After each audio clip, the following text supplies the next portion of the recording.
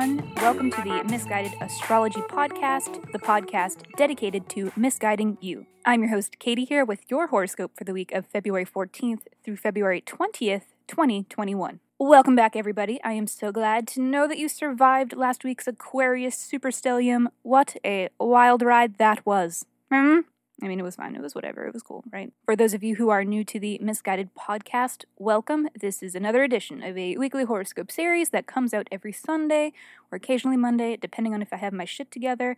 These horoscopes are written for your rising sign, which is different than your sun sign. But if you don't know your rising sign, the sun sign will still be able to give you something. It won't be completely useless, so check that out.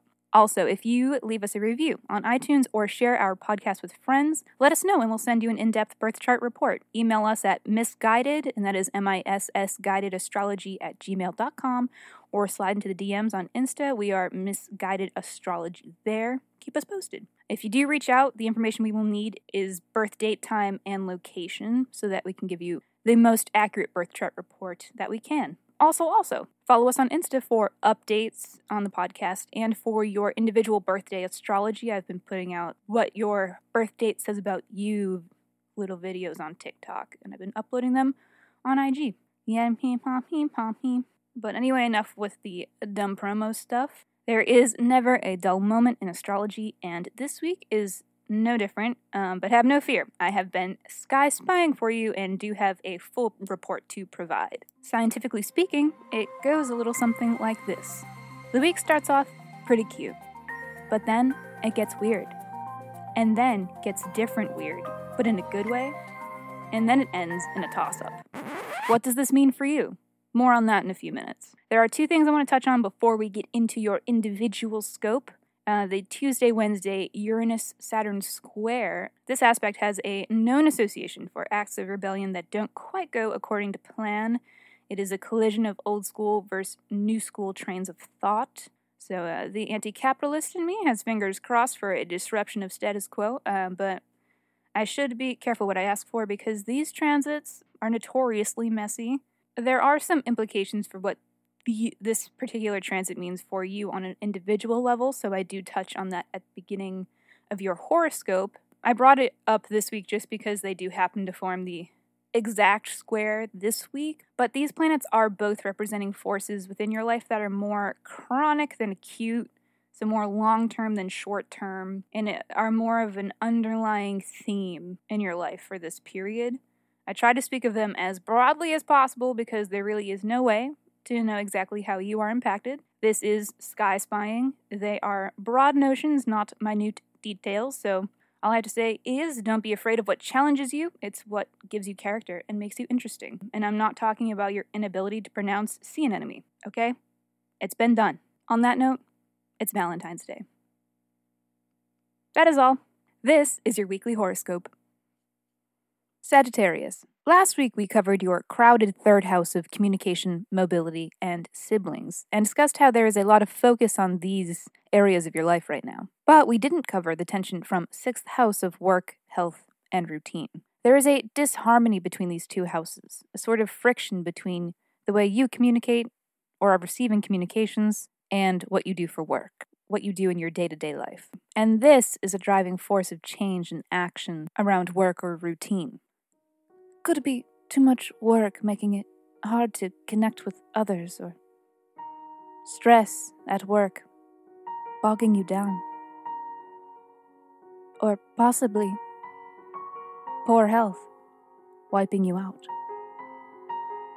Maybe there are super secret happenings at work that you cannot discuss with anyone. I think I've smoked too much weed. Realistically, it may not look like any of these since there is a bajillion ways this aspect could manifest, but relief is on the way later this week when the sun shifts houses. More on that in just a moment. To kick it off, this Sunday astrology is looking pretty sweet. We may all have a slow start in the AM, with the moon being void of course, but the rest of the day looks to promise social stimulation. We may get a little break from the effects of the Mercury retrograde with this Mercury-Jupiter conjunction, which is typically a lucky aspect, sometimes an indication that good news may arrive, and more broadly an indication that social interactions will be pleasant and positive. But things do tend to manifest atypically during retrogrades, so anticipate that these interactions may have an interesting and unusual flavor about them. It looks like what the day has in store for you will be hitting in your 5th house of self-expression and creativity, which is ultra flirty. Such an appropriate Valentine's Day mantra for a Sag. That is so typical. Like, really. It is a solid astrological setup for a whirlwind romance. Not a guarantee, but certainly a whimsical setup for romantic communications. Even without the romance, this is an extremely enjoyable transit. The 5th house is very fun and really just wants to have a good time, with or without the romance. It just also happens to be a hallmark of this house as well. The last time Mercury and Jupiter were conjunct in Aquarius was January 11th, so there is a possibility that activities taking place today are in some way connected to or are a continuation of events that happened around that time. Thursday, the sun moves into Pisces, so it's rolling out of your 3rd house of communication and into the 4th house of home and family. This carries a feeling of returning home, establishing roots, grounding yourself, pulling wisdom forward from past experience so that you can feel more comfortable. Energy levels are increased when you are in your residence and amongst your family. This time can be both comforting and frustrating. A great time to collect your strength and recharge your batteries. This transit is subtle, a gently rolling, overlying theme for the next month. This shift also signals less emphasis and tension around matters of communication. End of the week, Venus and Mars are square dancing with each other, which for you could indicate seeing action in matters of your work, health, or partnerships. There is something combustive about a Venus-Mars square, something sort of cataclysmic.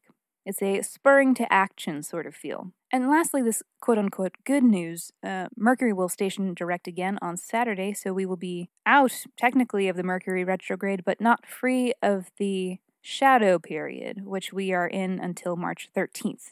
So we're not quite done with the retrograde yet, but we are in the home stretch, as they say. Alrighty, Sagittarius, that's all for this week. Thank you for tuning into the Misguided Astrology Podcast. I'll be seeing you next Sunday.